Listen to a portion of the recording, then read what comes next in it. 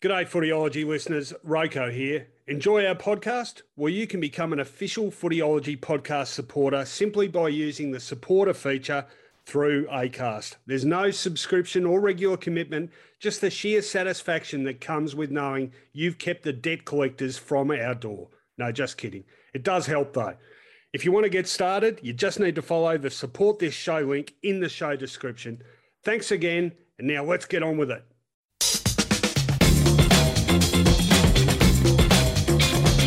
Welcome to Footyology with Rowan Connolly and Mark Fine. G'day everyone, welcome to episode 10 of the Footyology podcast. Well, we're nearly there, grand final week coming up, two massive preliminary finals to talk about, Richmond playing Adelaide in the big grand final, and joining me to talk all about it is my regular co-host Mark Fine. G'day Finey. G'day Rowan.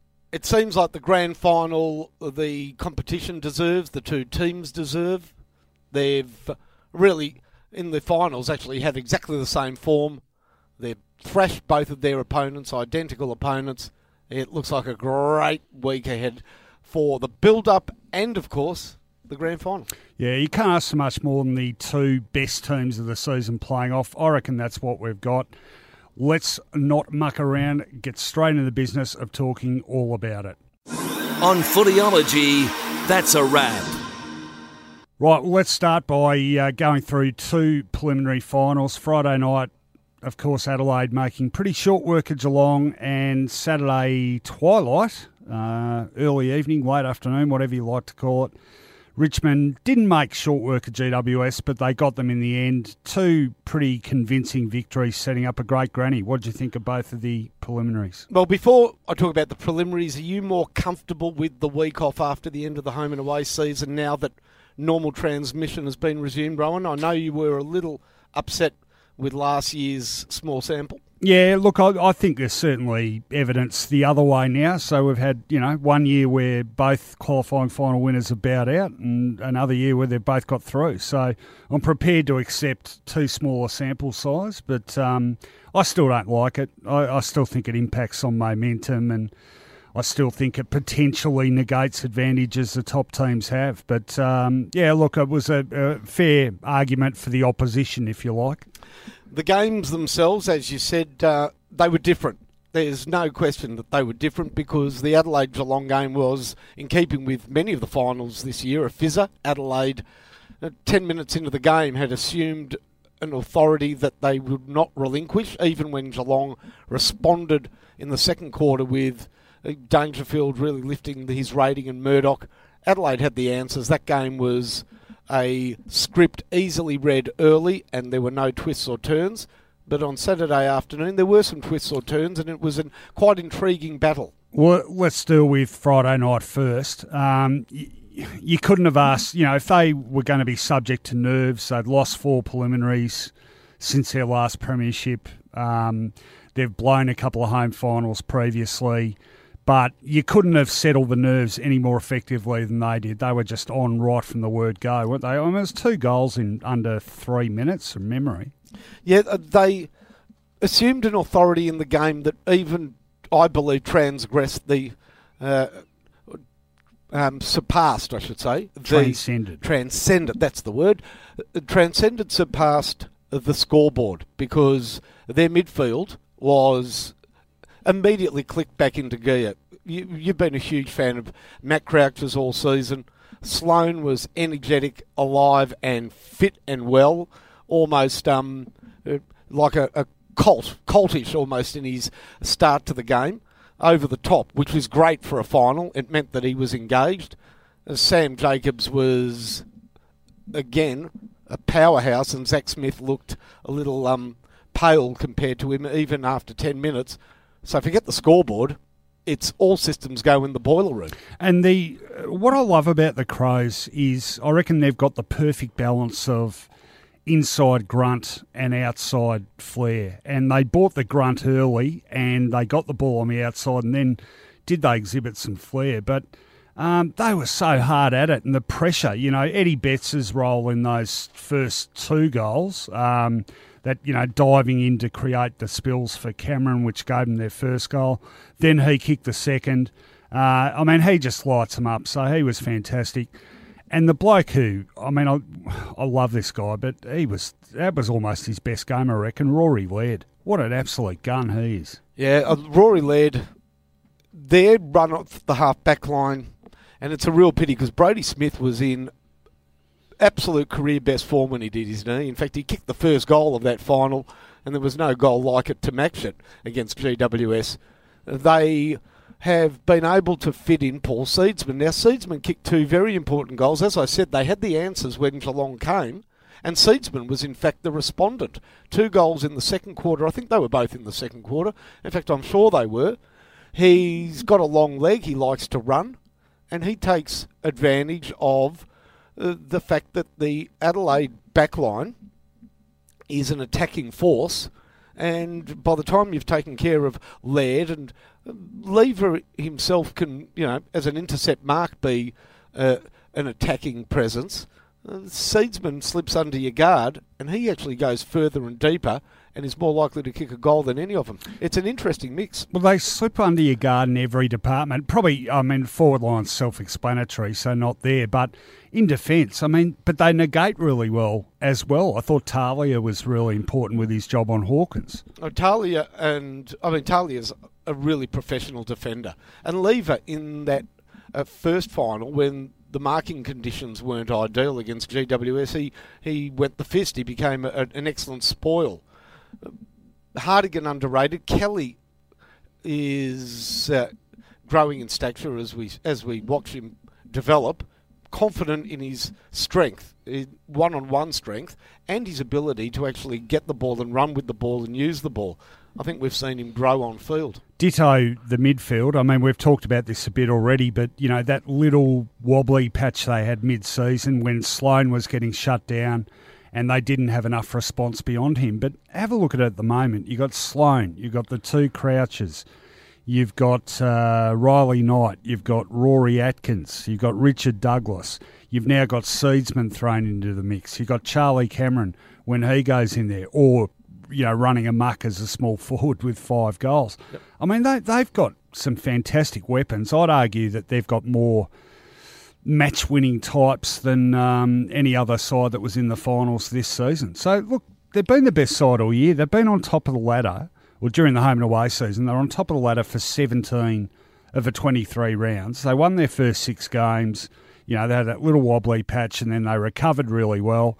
And it's only fitting that they get a chance to win a premiership now. They've played the best football all year, and I think they've been the best side of the year by, in the end, well, not quite the end, but until grand final day, by a reasonable margin. It sounds like I don't need to ask you for your tip on grand final day, but we'll get to that little bit later, because the game against Geelong proved a couple of things, and that is that obviously they were forced to replace McGovern. Odden's come into the side now. McGovern needs to be closely looked at, and that will play out later on in the week. It's one or the other. He's apparently... you'd much rather a fit McGovern than a fit Otten. But, they will make do no matter what. They, against Geelong, proved absolutely that they have got a forward line that functions on different levels. It's not just about getting over the top. It really isn't. When the ball comes to ground, we saw how dangerous Cameron and Betts were. Lynch continues to drive hard up and down the flanks. Taylor Walker he's not a 4-quarter goal-kicking machine, but he can kick them from so far out that he can actually, he's a sort of bloke that can accept that little 15-metre chip on the 50-metre line that's irrelevant normally and go back and kick a goal. That can be a match buster in a grand final. Well, all their tools are mobile. All their smalls are capable of taking a mark, i.e. Cameron's hanger and Eddie Betts. Well, you don't want to be one-on-one with Eddie Betts aerially. Yeah, so, I mean, they cover all bases, I reckon, and just a sensational team. Let's talk about the Cats more briefly. Look, they did better than I thought. I didn't even tip them in my ace. So, I thought that they'd slide. They didn't slide, but I always felt all season that even their best wasn't a brilliant best. they were, it's a more workmanlike Geelong these days than the sides that were winning flags. And for me, they just lack a little bit of depth and they lack a little bit of class. They finished second on the ladder. In 2009, they finished second to St Kilda on the ladder. This team is so far inferior to that team. Of course, there are two new sides in the competition, so everybody might be a bit more inferior. Just on that, you mentioned that last week. I actually ended up writing a piece and went through the bottom six of those two sides just by basis of comparison. Yep. The bottom six of their side in 2009 would have been Varco, Shannon Burns, at that stage Tom Hawkins. Maybe Hunt. He didn't play. Yep. He was injured. Yep. Max Rook. This is the bottom six. Yeah, exactly. Wow. And the bottom six now, well, Zach Guthrie didn't play, but, Yep. Lang...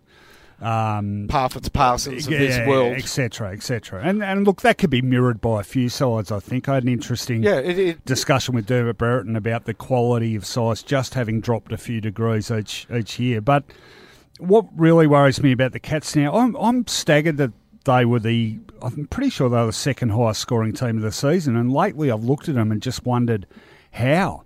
They kicked some cricket scores early in the year, but Hawkins really lost form and Dan Menzel clearly lost form. So what else was there? They were reduced to playing danger up forward, and wasn't that the classic robbing Peter to pay Paul scenario? Because he froze up there while their midfield was getting monstered and they lost the early initiative. Which is exactly what happened the last time they played them, because when they played Adelaide in Adelaide earlier this year, it was the week after they beat Hawthorn. Yeah. Which was the Dangerfield forward game. So Dangerfield started forward against Adelaide. By half-time, they were out of the game, and he went into the midfield after half-time, and they made a good run at Adelaide.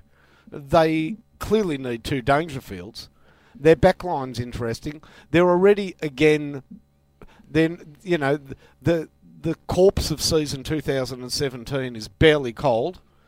Ablett, Stringer is said to want to go to Geelong. That means Devon Smith, who wants to go there, can't go there. They're a bigger destination than Bali on a footy trip after the season. They suddenly are the place to be. That's interesting in itself, though, isn't it? Because they've lost a third of their backline from now, haven't they, with Lonergan and Mackie? So I'd be looking at replacing them first. They become a pretty enigmatic side with the likes of Stringer and... We don't know what the future of Motlop is, but imagine a forward line with Stringer and Reece Stanley, and you'd not really be sure what you're going to get on any given day, would you? You mentioned Motlop. Credit where it's due. I think he really revived his standing a bit in the finals. He was actually good. He stood up. So maybe standings or value. You still reckon they might get rid of him? Well, he's a free agent. I think he might rid himself of Geelong and cash in. Yeah, interesting one. Yeah, look, they're in an interesting place, but, they've at least sort of basically held their ground since they were winning flags, but by next year it'll be 7 years since they've won one, and it goes quick. Now, let's move on to Saturday. The time going quickly between flags. Tiger Army could relate to that, of course, 37 since their last one, but... haven't they been a great combination all year? I mean, I've said it a few times. I think there are at least three other lists that are better quality lists than theirs. But as a unit, I can't think of a better team than them. The way they combine, not only in defence, but midfield and up forward, where, by necessity, they've sort of been forced into a smaller forward setup, but it's actually worked to their advantage. And be under no illusions, this is not the preferred forward line set up for Damien Hardwick. He toyed with Todd Elton during the year. Well, that just shows how desperate he was for a tall forward to replace Griffiths after he had his concussion problems. I mean, Todd Elton, in the end, could not make the Richmond VFL team. They were desperately seeking another tall forward. In the end, they went without. And what they've created is a forward line that certainly has Dustin Martin as a presence, and the ascendancy of Prestia has been important in the second half of the year, because Prestia, along with Lambert and Coxon, can be trusted to marshal the midfield and allow Martin forward more often. Brings up an interesting selection option that they have. But their forward line, it's got a lot of small forwards, but they're all licensed to fly for the ball. The idea is to contest, to bring to ground. They're not little forwards who wait at the bottom of the pack and see guys just stand and outmark them. Castagna was flying around on the weekend. We know Rioli can fly. Shane Edwards is a known flyer. These guys actually compete manfully in the air, and the others profit at the ground. There was a good... I was covering the game for footyology.com.au. Match reports up there if you want to read. But right near the end of the first quarter, tackles inside 50. And this is at a stage where, the scores were practically level. They'd already laid 10 tackles inside 50 by quarter time, or just before quarter time. Yep. So it's been a treat for them. And I think what they do, they do play a finals type footy. They're not spectacular. They don't get many spectacular goals, if it's not dusty. They really grind it. But once they get the ball out of the traffic, the number of smalls on that side, they can really counter-attack quickly and catch sides on the break. And they play the G beautifully. It is their ground. And they play it. They know how to stall a ball on a flank. Yeah, 11 wins out of 13 there this year now, and the 2 losses by a kick and Fremantle after the siren, Sydney a minute before the siren. Yeah, 9 points Sydney. Yeah, so... it's a great track record. Actually, on that score, just quickly, Adelaide's track record there over the last 3 years is pretty reasonable too. They don't play well there. I'm telling you, there are 2 games this year that I stand out for me. They were very fortunate to beat Carlton there. Jenkins saved them in the last quarter. Walker was lost. And we've discussed their draw against Collingwood at the MCG. Oh, we'll get to that though. But I'm saying a fascinating glass half full, glass half empty, that one. It's certainly a factor. Let's concentrate on Saturday. GWS, for me, that game was a reflection of their whole year. They had a key injury that knocked them about, and that was losing Shield. That was a huge blow. B, I don't know if you call it over-finessing, but they don't play the percentages enough. There are times when, a good example of it, and look, it was bad luck, but Patton takes that mark well within kicking distance, no angle to speak of, just on quarter time, dishes off for handball to Green, siren goes. Now, 9 times out of 10 in a final, you'd just take the kick, wouldn't you? So that cost them a goal. But I thought that Richmond, and again, getting back to Richmond, that pressure they're able to apply, it's not necessarily reflected in the numbers. In fact, it was really interesting that the Giants had heap more disposals, about 60 more disposals. They had more contested ball, more clearances, more inside 50s, and yet Richmond won comfortably. And I think it's almost that inferred pressure after a while, and I thought a good example of that was what I thought was almost the pivot, or the moment when you knew the Giants were gone. It was when Stevie J should have taken the shot for goal, didn't have the confidence to take it. About a minute later, he gets another opportunity, centres the ball to a posse of 3 Richmond players. It's turned over, goes down the other end, and then Aidan Court, trying to create something, goes to a 1-on-3 in their back 50. Edwards gets the goal, and it was all over. So, that pressure plays on the minds of opponents as well, I think. To me, the game actually played out exactly to script, which is good. It was true to their form, their season, and it will allow GWS to go away and see where they are deficient. Their problem is that their goals are textbook goals generally. They work the ball through midfield possessions to a player turned out to be often Lockie Whitfield, who can deliver the ball to a leading forward who will go back and have a shot at goal, hopefully kick it. They have very few impromptu goals scored in the forward line. The only one I can think of was the one that Callum Ward kicked off the goal line. Yeah. And that was really an error by Richmond. They seemed to have that situation covered, and it was knocked backwards of the pack. But every time the ball falls at the feet of players in the GWS forward line, there's no mayhem, scramble, desperation type football that results in goals. They are really copybook set play type of a football team. Jonathan Patton sums them up to me. He's a very nice player. He kicks, he marks, he can kick long, and he can mark big. But he doesn't have any football nous. Watch how Charlie Dixon plays. Every time he goes for the ball, he's thinking, do I bust the pack open? Do I knock it to my team's advantage? Do I bowl over a player? Do I do something? Or am I marking and kicking? For Patton, there's only one pattern. It's mark and kick. And so structured is he. They had a little glimmer in that last quarter. He picks the ball up between the goal post and the point post, and he instinctively just kicks it straight through the points. He doesn't try to handball it over his head. He doesn't do anything that would be described as improvised or to the moment. He seems to me somebody who's always been the biggest kid.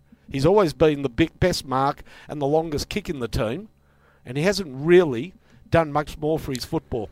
Okay, we'll have a look at the grand final now, but in a word, what do the Giants need personnel-wise? Can I tell you something very interesting happened at 11:16 SEN on Saturday night? A program with Stephen Peake and Tony Sheehan had Luke Power in.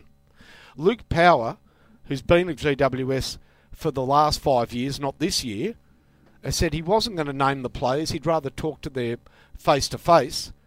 But they are 6 to 8 players in the side that played on the weekend that aren't hard enough to win big finals football games. Well, that sums up exactly what I was going to say. They need more grit and they need more role players. I believe Leon Cameron has a role to play in this. Players need to be developed. St Kilda picked up a player called Jack Steele. Not the prettiest footballer, but he is hard, he tackles, and his numbers in that department are good. He would have stayed at GWS, but he only had 3 games there last year. Leon Cameron, much like the player he was, seems to favour the idea of having in the same team Whitfield along with Kelly, Shield, Caniglio, Scully. They should have kept Steele and developed Steele. They should have kept an Adams, kept a Treloar. A lot of their grunt plays elsewhere.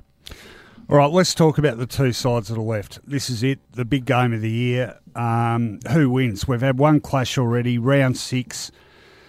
I don't know how instructive it'll be. It was interesting, the first quarter of that game, 11 goals were kicked, and it was 6 goals to 5. I think Richmond kicked 6. It was almost like they were trying to beat Adelaide, playing Adelaide's game. It didn't work because they got the Crows kicked 16 goals after quarter time and won by 70-odd points. So what sort of game will it be? I think if Richmond's to have a chance, they need to make it a bit of a grind and they need to make it tough and tight and goals at a premium. I think if Adelaide, I'm prepared to say this, if Adelaide gets the space it desires, it will win without any shadow of a doubt. Richmond have to deny them space and time. That's the only way the Tigers can win, I think. What I loved about Richmond on the weekend was there were 5 goals kicked in 7 minutes in that game. Richmond kicked the first 2 in a minute, and within 6 minutes, the GWS Giants were in front. 5 goals in 7 minutes. At half-time, it was 5 goals apiece. Richmond had reduced the game to their terms very quickly. Well, that's exactly what they need to do.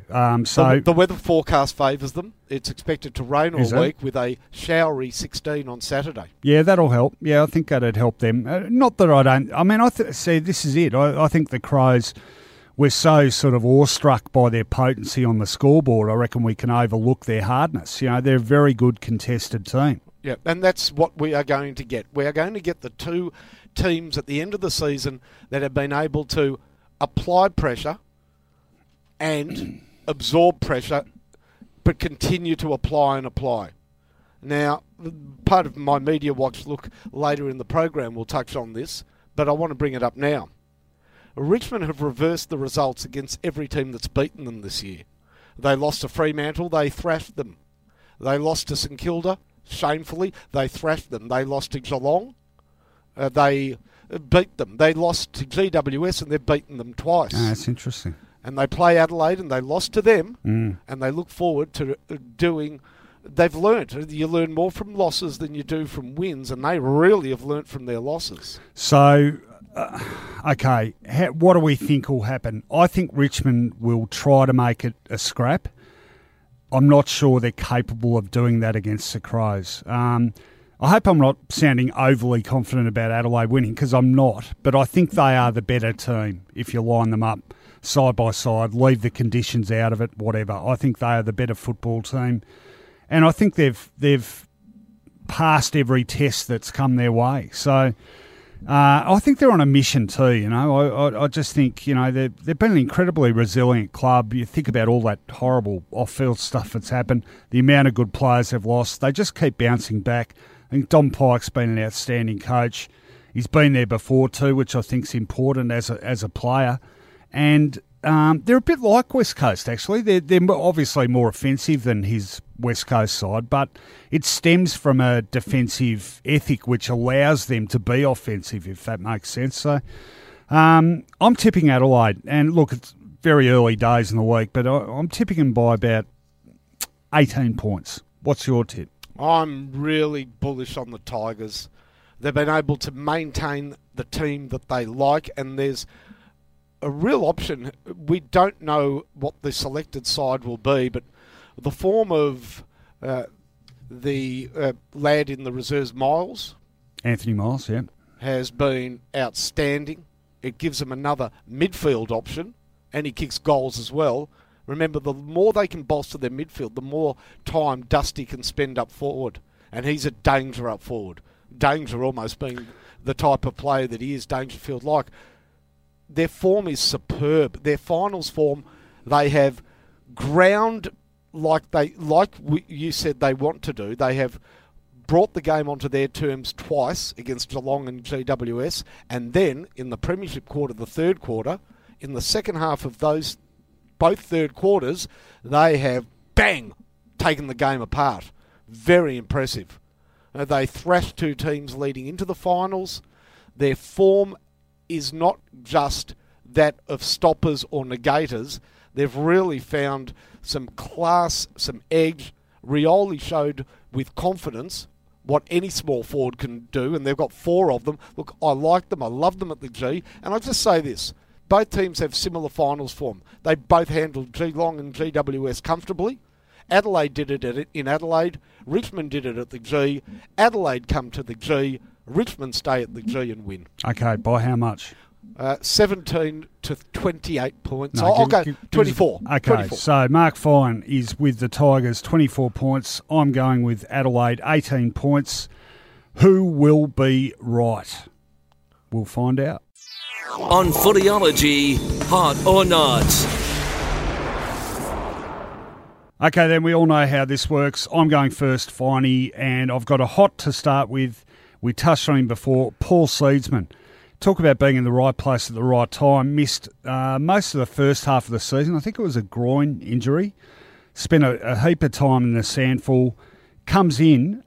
He'd played one game for the season until the last round against West Coast, but he was good that day, and he's been terrific in both their finals. 19 possessions and 2 important goals in the preliminary final. Gives them more of that outside run. You know, people have often questioned his kicking, but he turned it over a couple of times, but I think he adds a lot of value and just gives that midfield even more depth. It's been a superb exhibition by him, and he couldn't have picked a better time to do it. And given that he's won an Anzac medal, you sort of start to think this is a guy that can rise to the big occasion. So well done, Paul Seedsman. My first hot is the 4:45 start for the game between Richmond and GWS. I think it worked really well. The game itself had two different parts to it. It had the daytime, it had the nighttime. Football was good in both. The crowd was huge. The build-up to me seemed pretty natural. I'm not saying it's a time that needs to be used for a grand final, but people who thought it was an odd time for a preliminary final, I think would have forgotten it as soon as the game started. And that first goal by Kane Lambert, that could have been any time, anywhere. Football was on and it worked. Okay, I'm up next. I'm going with a knot, and KB's going to love me. Clash jumpers. Not just this thing about should Richmond be allowed to wear their original jumper, but the whole issue, because It's too ad hoc. It's all over the place. And there are times when sides should wear clash jumpers by rights and they don't. And there are times when they really don't need to and they do. There doesn't seem to be a concrete policy. Every time you say, oh, it's because of A, B or C, someone will come up with an example that disproves it. And what I don't get most about this particular one is why until 3 years ago there was not considered enough of a clash for either side to revert to a different strip. All of a sudden, for the last 3 years, we've decided there is. So what was that saying? Why did it take us so long to work out that there was a clash that needed rectifying? I think the whole thing, look, I know other sports do it. It's not a huge deal. Like, I'm not sort of worked up to the point KB is about it, but I just think in this case it is unnecessary. And I'm a traditionalist. I think unless it's a blindingly obvious clash, there's no need for it. So it's just yet another case of a problem being made where one didn't need to exist. My second is a not. Do you know there are party poopers, people who are offended and want to know how a small group of GWS fans were able to bring trumpets into the ground? I don't know if you caught it, but amongst their very small number, they were outnumbered 3,000 to 1, I reckon, was a little group of trumpeters who played the GWS theme a la the Barmy Army every time they kicked a goal. I thought it was cute. And let's be honest, when you've only got 150 fans in a 95,000 crowd, you're allowed certain fortification, aren't you? Fair enough. Did you hear them? They were good. I didn't. You don't hear anything in the press box. They were really cute. Couldn't get someone to open the window. I will on grand final day. Last one for me is a hot, and it goes to the Tiger Army. And I got there very early on Saturday, so I was having a good long wander around the car parks and the concourse and the surrounds. And I'm glad to say, finally, I felt like I was back in the 70s. I felt like I just got off the train on the Glen Waverley line. I was surrounded by Richmond supporters wearing Peter Woosher Welsh duffel coats. Could have sworn I saw a few Camel T-shirts with smokes tucked up the sleeve. Richmond supporters, they're really old school. You know, they're beer drinkers. They're not Chardonnay sippers. They're a lot of them are smoking. That's not a good thing. We don't encourage it. But there's a real old worldliness about the Tiger Army, and it makes me feel like it's the halcyon days of being a football supporter again. So they're loud, they're vocal, they've been through nearly 4 decades of pain, and this has been a really cathartic experience for them, and a lot of us are enjoying the stuff that goes around the side coming good again. So well done, Tiger Army. Really added something to this season. And my final hot is Dion Prestia. He was the big ticket item at Richmond at the start of the season as far as recruiting goes, and for the first half of the year he was not living up to the billing. In fact, they were in the top 4, and a lot of Richmond's supporters and pundits, journalists were saying this bloke's just not delivering. This has not worked out. Why is Richmond paying $600,000 a year for Dion Prestia? But as the seasons wore on, a combination of run-with roles and just traditional midfield work has seen him become an important part of a very strong midfield. And the more work he does there affords Dustin the opportunity to go forward. He's now worth his ticket. Well done, coming from a long way back. A lot of character shown by Dion Prestia in 2017. Good stuff. Points well made. Short, to the point, unusually short for us. Should be more of it. On Footyology Media Watch.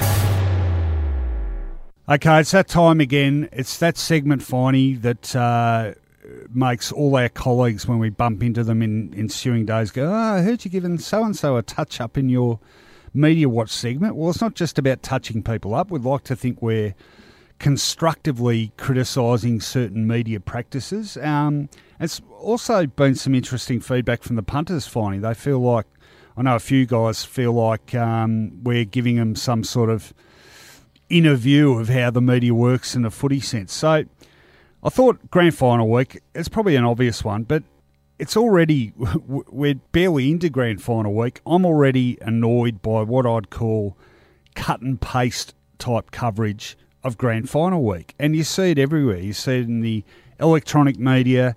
You see it in the newspapers.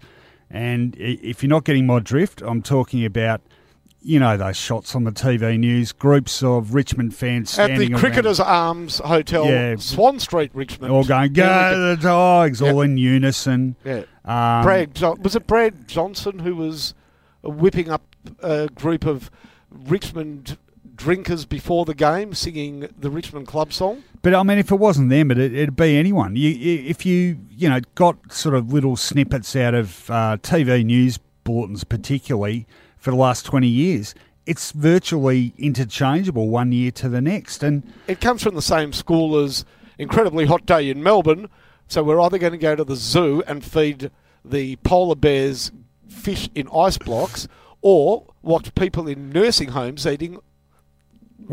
They have like either an icy pole ice or blocks. Yeah, what are the ones that Zupa Dupas? I don't want to see a 90-year-old sucking a Zupa Duper.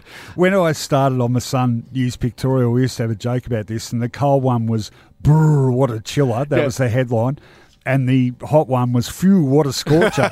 And the picture would be, either snow at the foot of a Dandenongs or people would occasionally resort to breaking an egg on the footpath and seeing how long it took to fry. Or late night sort of, it's 8 o'clock and the beaches are still packed here at St Kilda. Yeah. So, I mean, okay, let's apply this to a grand final sense.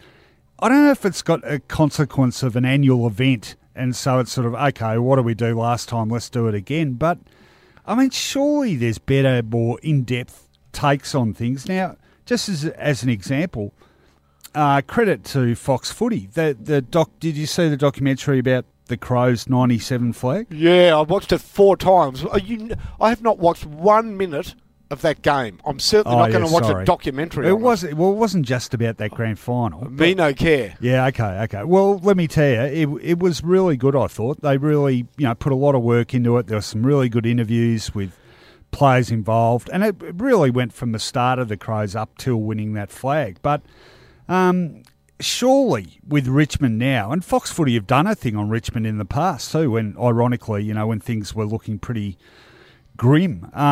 But surely now that the happy days are here again, there's great stories to be had about the Tigers. That whole period, the various ups and mostly downs, revisit the 1980 grand final and catch up with not just the obvious like KB, and not that there's anything wrong with KB, but, go and find Stephen Mount or someone like that. One of the Tempany, who broke his leg? Bruce. Oh, that was in '82. Bruce Tempany broke his arm in the grand final. Broke his arm. Yeah. In fact, I was going to say him, but I don't think he played in the 1980 grand final. Greg Strawn was a star. Greg Strawn. Just guys like that. And I know what the argument will be. Oh, that's just the real diehards. I mean, the average bloke in the street wouldn't know who Greg Strawn was. Well. Tell him who he is. Yeah, right. Tell him the story of that premiership. Tell the people that aren't initiated what sort of club Richmond has been. Why being so successful during the late 60s, early 70s, up to that era, meant that the failure, the failures afterwards weighed so heavily on the whole club and really brought about that continual merry-go-round of coaches and administrations. That's an integral part of the story. And there's some real depth and layers to that. All right, so here's a story that absolutely should be told. A Richmond cycle into, and it turned out for 35 years to be what was a real, I think, self-inflicted, it's sort of a cycle of poor recruiting, of false dawns, etc., had at its beginning the Phil Walsh incident.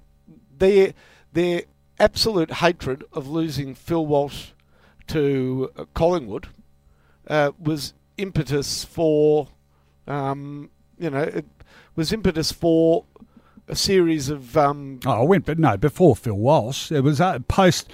They were very pissed off about losing the 82 grand final, which they shouldn't have lost. And you had in the aftermath of that, you had Cloak go to Collingwood, you had Rains go to Collingwood, You had Brian Wood walk out and end up at Essendon. And that was really the start of that transfer war with Collingwood, which almost sent both clubs broke. Wasn't Phil Walsh central? No, Walsh won the best first-year player in the league in '83 with the Pies. For the Pies, yeah, and then he went to Richmond. And then he went to Richmond, and Collingwood were, very dark on it, and it was part of the tit for tat.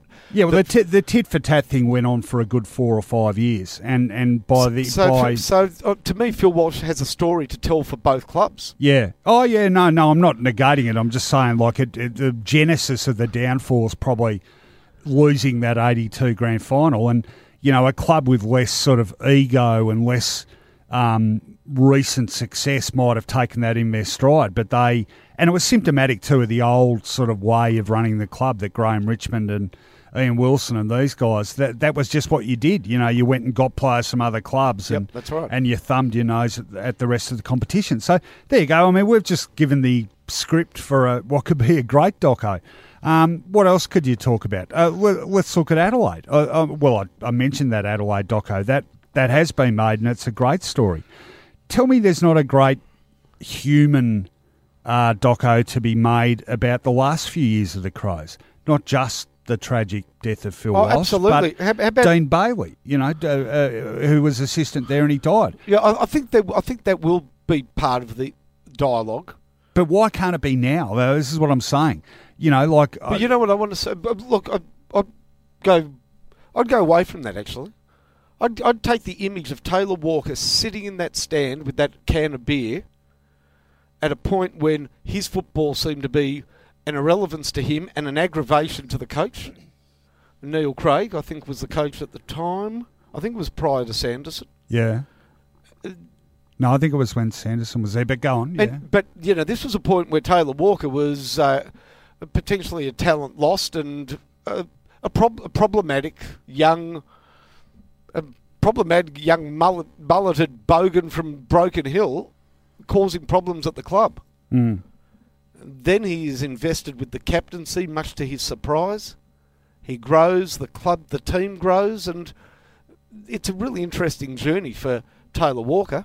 I'm fascinated by it. So, again, getting back to the question I asked before, why are major media organisations, when it comes to things like this, seemingly committed to superficiality? Do they think that the audience can't cope with that level of detail? Is it a comment on the attention span of society at large? I mean, it's pretty depressing if it is, and I reckon there's probably an element of truth about that. But we're always hearing and we've talked a heap about Channel 7's footy coverage and whatever, and there's always this undercurrent of we have to appeal to people that aren't that into footy. But isn't the way you interest people not by repeating banal cliches, but by finding and personalising really interesting detail that draws them in?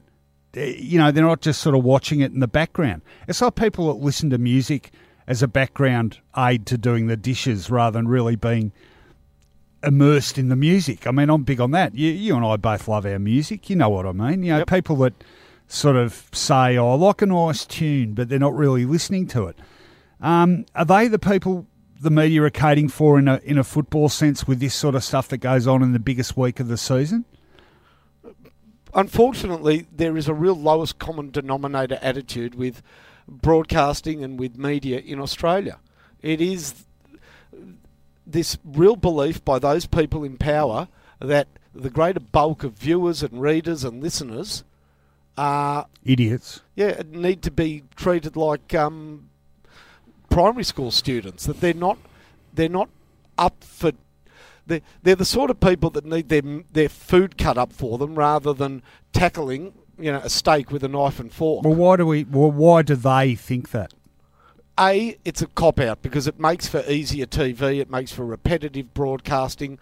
You can just dial it in, so you don't have to push the boat out, and you're still going to get the results. And you know what? In TV, if every network executive thinks the same way, they can all sit back and enjoy the big salaries without working too hard. If everybody works to that lowest common denominator, and I think that's where we find ourselves. Where is we've discussed it before, our ESPN type documentary, in-depth delving into sport. I'm glad you said that, because I was just about to come in and say this to me is symptomatic of the shabby treatment of the game's history, particularly by TV networks. Even the AFL itself, to be honest, with their website, which caters to the here and now brilliantly, but it's always frustrated to me that they never make enough of their archival stuff. And well, they've been... I can tell you this as a fact. The wonderful Encyclopedia of Footballers by Russell Holmesby and Jim May, which is so important to anybody who loves the game. Yeah. There's an ongoing discussion now. That should be part of the AFL website. You should be able to type in a player's name and get all of his information and more on the website. Yeah. And they are dithering over that. Can you believe it? So, okay, to get back to that initial point, let's say that we were running Channel 7 or Fox Footy or a newspaper, and we said enough this week. We said enough of the face painting and, bands of people yelling out "Go Tigers" and stuff. And we gave them what we've just spent 10 minutes talking about. What would the reaction be, do you think? It would be... Do you think people would embrace it, or do you think... Of course they'd embrace it, because if people mindlessly just, grand final, Swan Street, Richmond, into the pub, if that's all acceptable as a sort of background white noise to the game, then to be probed and prodded and given something interesting...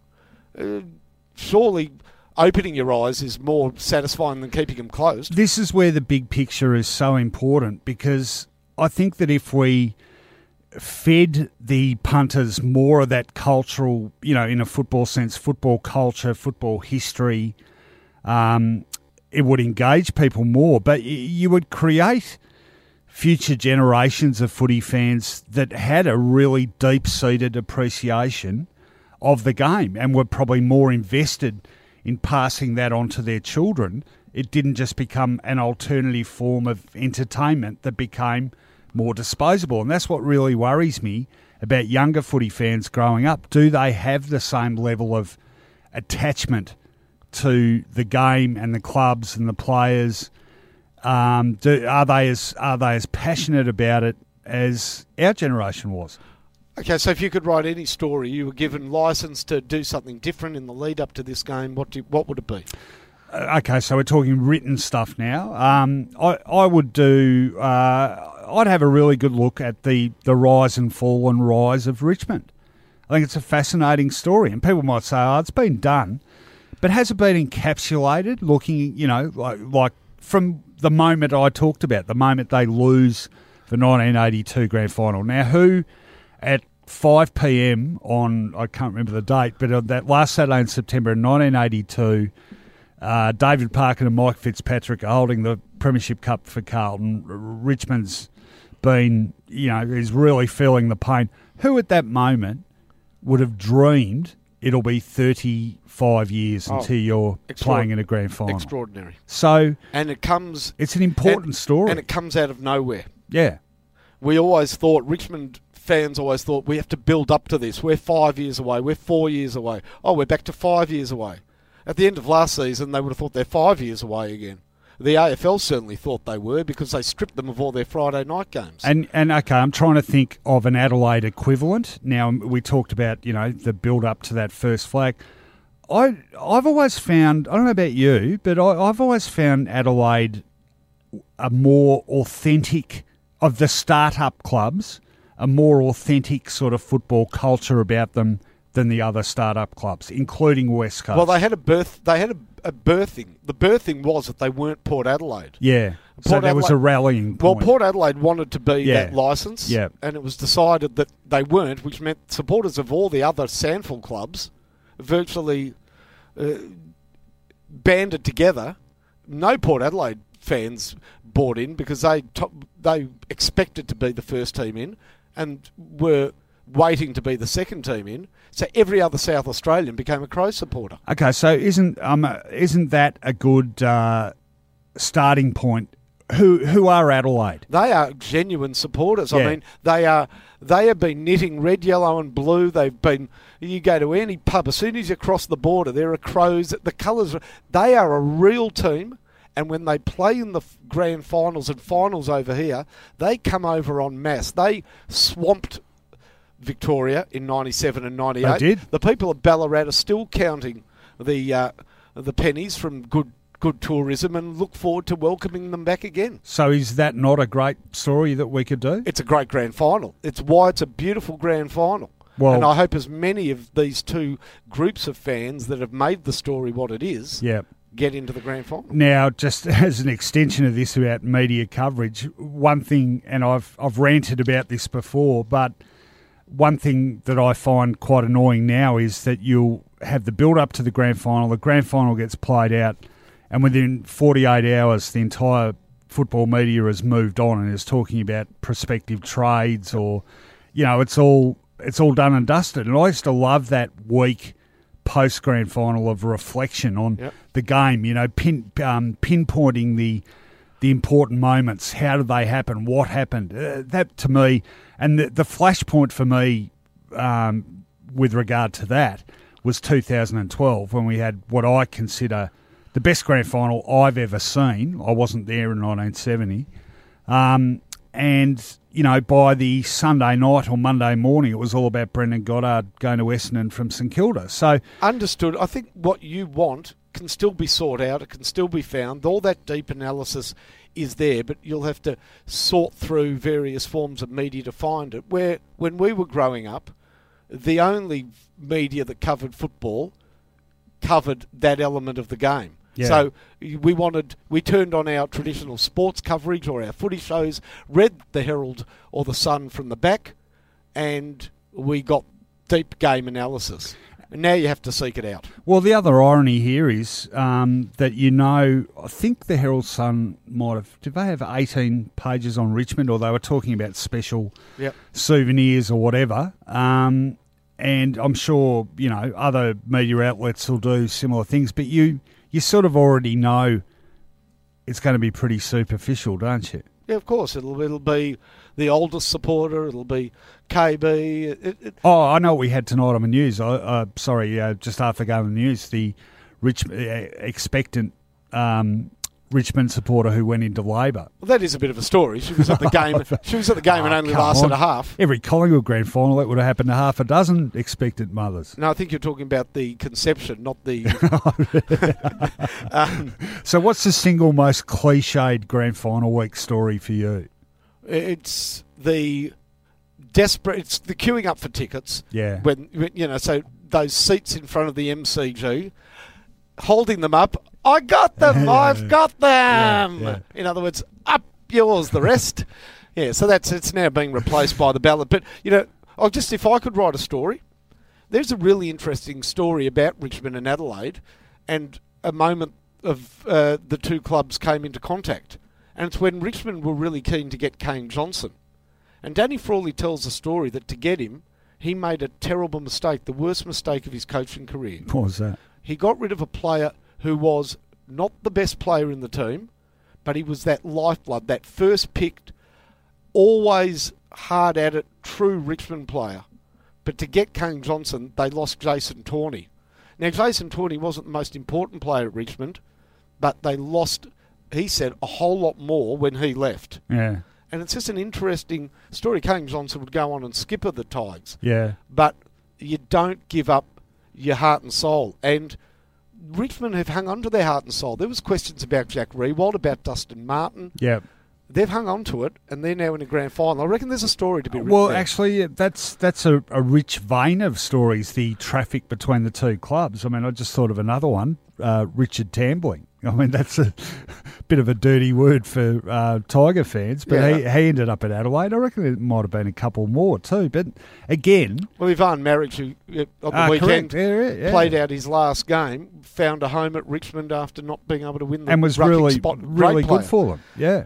So, just as an adjunct to what you're talking about, the currency, the trade in facts about this grand final... Yeah. is so superficial. I have heard I've heard on everything from sports broadcast to the SBC business analysts tell me that no player in the upcoming grand final has ever played in a grand final before. Really? First time since 1898. Mm. Now, I wonder how many people that have parroted that 1898 absolute tripe know that in that year Fitzroy beat Essendon, but it was also the first year of the VFL's had a grand final. So by definition, no one had had grand final experience. I mean, that is just the first time since 1898. What was the time before that? 1732? There are better facts. We spoke about one earlier, Richmond reversing that was a good one. The that trend was a really good one. Losses. Have you got another one? Losses against other teams. No, but I'm saying that there are a whole lot of other facts to be, to dig in this game, and that's the one that I liked. I like that they've reversed the results, but we'll see how many times we hear that compared to then no one's had grand final experience.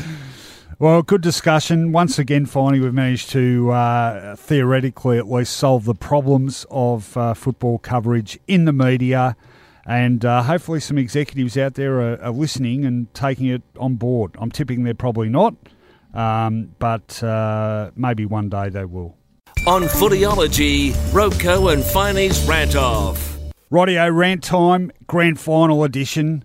Finey, we've got to be pumped, we've got to be angry, we've got to be eloquent with our angst. Are you ready? I am ready. I'm going to count you in. 3, 2, 1, rant. I was actually considering the shortest rant ever. We do rants, don't we? I was just going to say Alex rants and be done with it. But no, I have a rant. For 35 years, 60,000 plus Richmond supporters have made the short trek from the streets and little rat alleys of Richmond to the MCG and then staggered back home in a ritual known as they keep on getting big crowds. They've sat through some horrific years, the rickshaw years with all the petulance and hopes and promises dashed, and then the sadder years without rickshaw with Jeff Hogg, and other years that just amounted to nothing or ninth or even worse, a transfer of coaches and a lot of mocking and chicken manure down a punt road. So 60,000 go every week, but on grand final day there's no room for this 60,000. So I have devised the ordered cull to make sure that every Richmond fan that has been to horrors of the past is there on Saturday. In this order, removed from the MCG should be, on grand final day, first of all, any child that doesn't barrack for Richmond or Adelaide. What indulgent parent has to get their Essendon supporting 12-year-old or little Bobby who barracks for Carlton at 9 will come and see a grand final? That's selfish. They take up a seat. They're out. I don't care. By the ears, out. Number 2, those nerds that proudly proclaim, this is my 43rd consecutive grand final. Well, you know what? You're a selfish bastard. 43 in a row. How many times has your team played? If you barrack for St Kilda, you're more bastard than anybody else. Get out and stop this with your nerdy streak. How about the drinkers at bars? I guarantee you there'll be 2,000 people that never get away from the bars at the MCG and just sing piss all day. Get out. Go to the topless bar across the road. Now, I might sound a little bit like Trump here, but foreigners.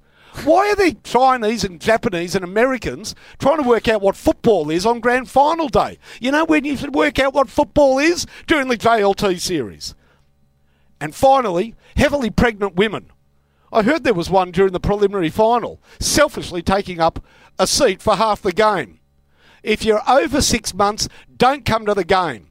Because I'm telling you, grand finals is no place to deliver. Well, it is a place to deliver. A seat for true Richmond supporters this Saturday at the MCG. Oh, that was passionate. It was it was hard, and you were channeling a little bit of Donald Trump there. So apologies to oh really? I mean, all our listeners from overseas. Is there anything more? Honestly, there are Richmond supporters who've gone for 30 years, and there's some guy from Japan who's got no idea what's going on. Yes, Mr. Ichimura. The ball will be kicked there. But hang on, what about that? I'm going. This is going to be my 47th grand final in a row. Selfish anorak. I'm proud of that. You're a working journalist. Okay, all right. But you know the ones. I must go. I've been to the last 44. Well. And I must go to this one. Funny you say that. I'm barring for Melbourne. That's what I'm going to touch on in my rant as soon as you count me in. All right. Murray, Alex, rants. I'm pissed off about Grand Final week, Finey. It should be the greatest week of the year for football lovers, but more and more I reckon us diehards are getting shoved out of the way for every bloody theatre-going Johnny-come-lately who doesn't give a toss about anything until they smell the scent of yet another big event. You know the type. They've been infiltrating the Spring Carnival for a long time. The only time they pretend to give us stuff about cricket is on Boxing Day. Now they're about to descend upon us again. The grand final ticketing issue is an old chestnut, sure. But this year, more than 95,000 members of both Richmond and Adelaide are going to miss out. Yes, that's true. 95,000. Yes, the AFL has marginally increased member allocations, but the league still gives thousands and thousands of tickets to non-competing clubs. It also sells off truckloads of corporate packages before the finals even start. Corporates account for about 17,000 of each grand final crowd. And we know before the grand final even starts the atmosphere won't be as good as the preliminary final because there'll be too many people taking selfies in front of their plates of smoked salmon in the MCG dining rooms instead of watching the game. And now it's not just on the day. Virtually the whole MCG car park will be given over to corporate tents and stages all week. And as to the Brownlow medal, when exactly did that stop being an award for the best player in the AFL and start becoming a bloody fashion show? The media aren't much help. The Herald Sun the other day ran a retrospective on 15 years of Brownlow medal fashion. Quote, Brownlow medal night is really all about the red carpet style, unquote. Give me a spell. Give me Graham Teasdale in his brown velvet suit any day over some 21-year-old girlfriend of a player wearing something by some two-bit designer we don't care about. One of the great things about Grand Final week has always been the way the expectation builds, the injury and tribunal concerns, the potential ins and outs, the training sessions, that knot in the pit of your stomach on Grand Final Eve as you can't get to sleep and end up watching a replay of a 1970 Grand Final again on the marathon at 2 a.m. We don't need a sense of expectation foisted upon us. We don't need every spare second filled with some faux event that's an excuse for some pissant socialite to try to convince us they really care about something other than their own profile. On Grand Final Day, I want to see Richmond supporters wearing their old Michael Roach jumpers, looking nervous about what's ahead. I want Adelaide fans who've driven 8 hours across the border to revive the spirit of 1997. I don't want shots of groups of hoi polloi dressed to the nines sipping flutes of champagne. I want cans of VB, packets of Camel Filters tucked up a T-shirt. And if I see Lily and Frank anywhere near the MCG, as Terry Wallace would have put it, I'll spew up.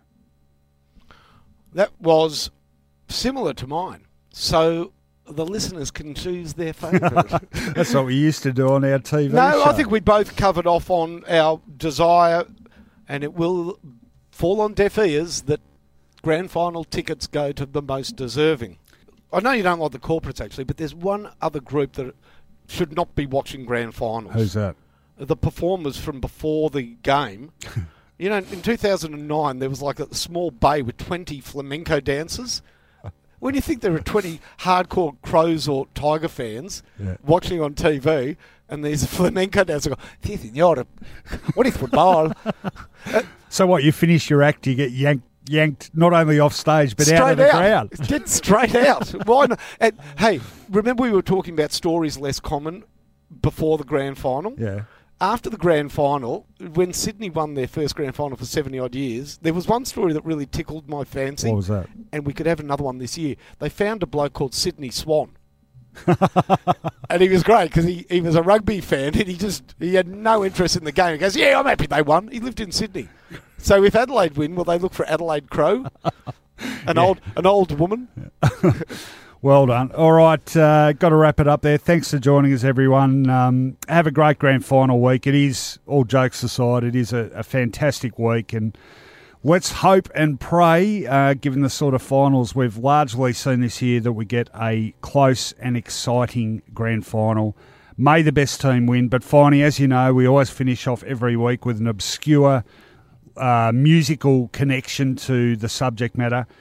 But this week it's not obscure at all. Richmond are in the grand final again. It's been a long time. They're the talk of the town we both live in. So I thought it only appropriate that our lyric quote this week come from that essential early 80s anthem by Survivor, Eye of the Tiger. And I quote, "It's the eye of the tiger. It's the thrill of the fight, rising up to the challenge of our rival. And the last known survivor stalks his prey in the night, and he's watching us all with the eye of the tiger." And there's only one more thing to add to that, Finey, and it's the very first lyric in that song, and it goes, "Rise it up." We'll see you next week.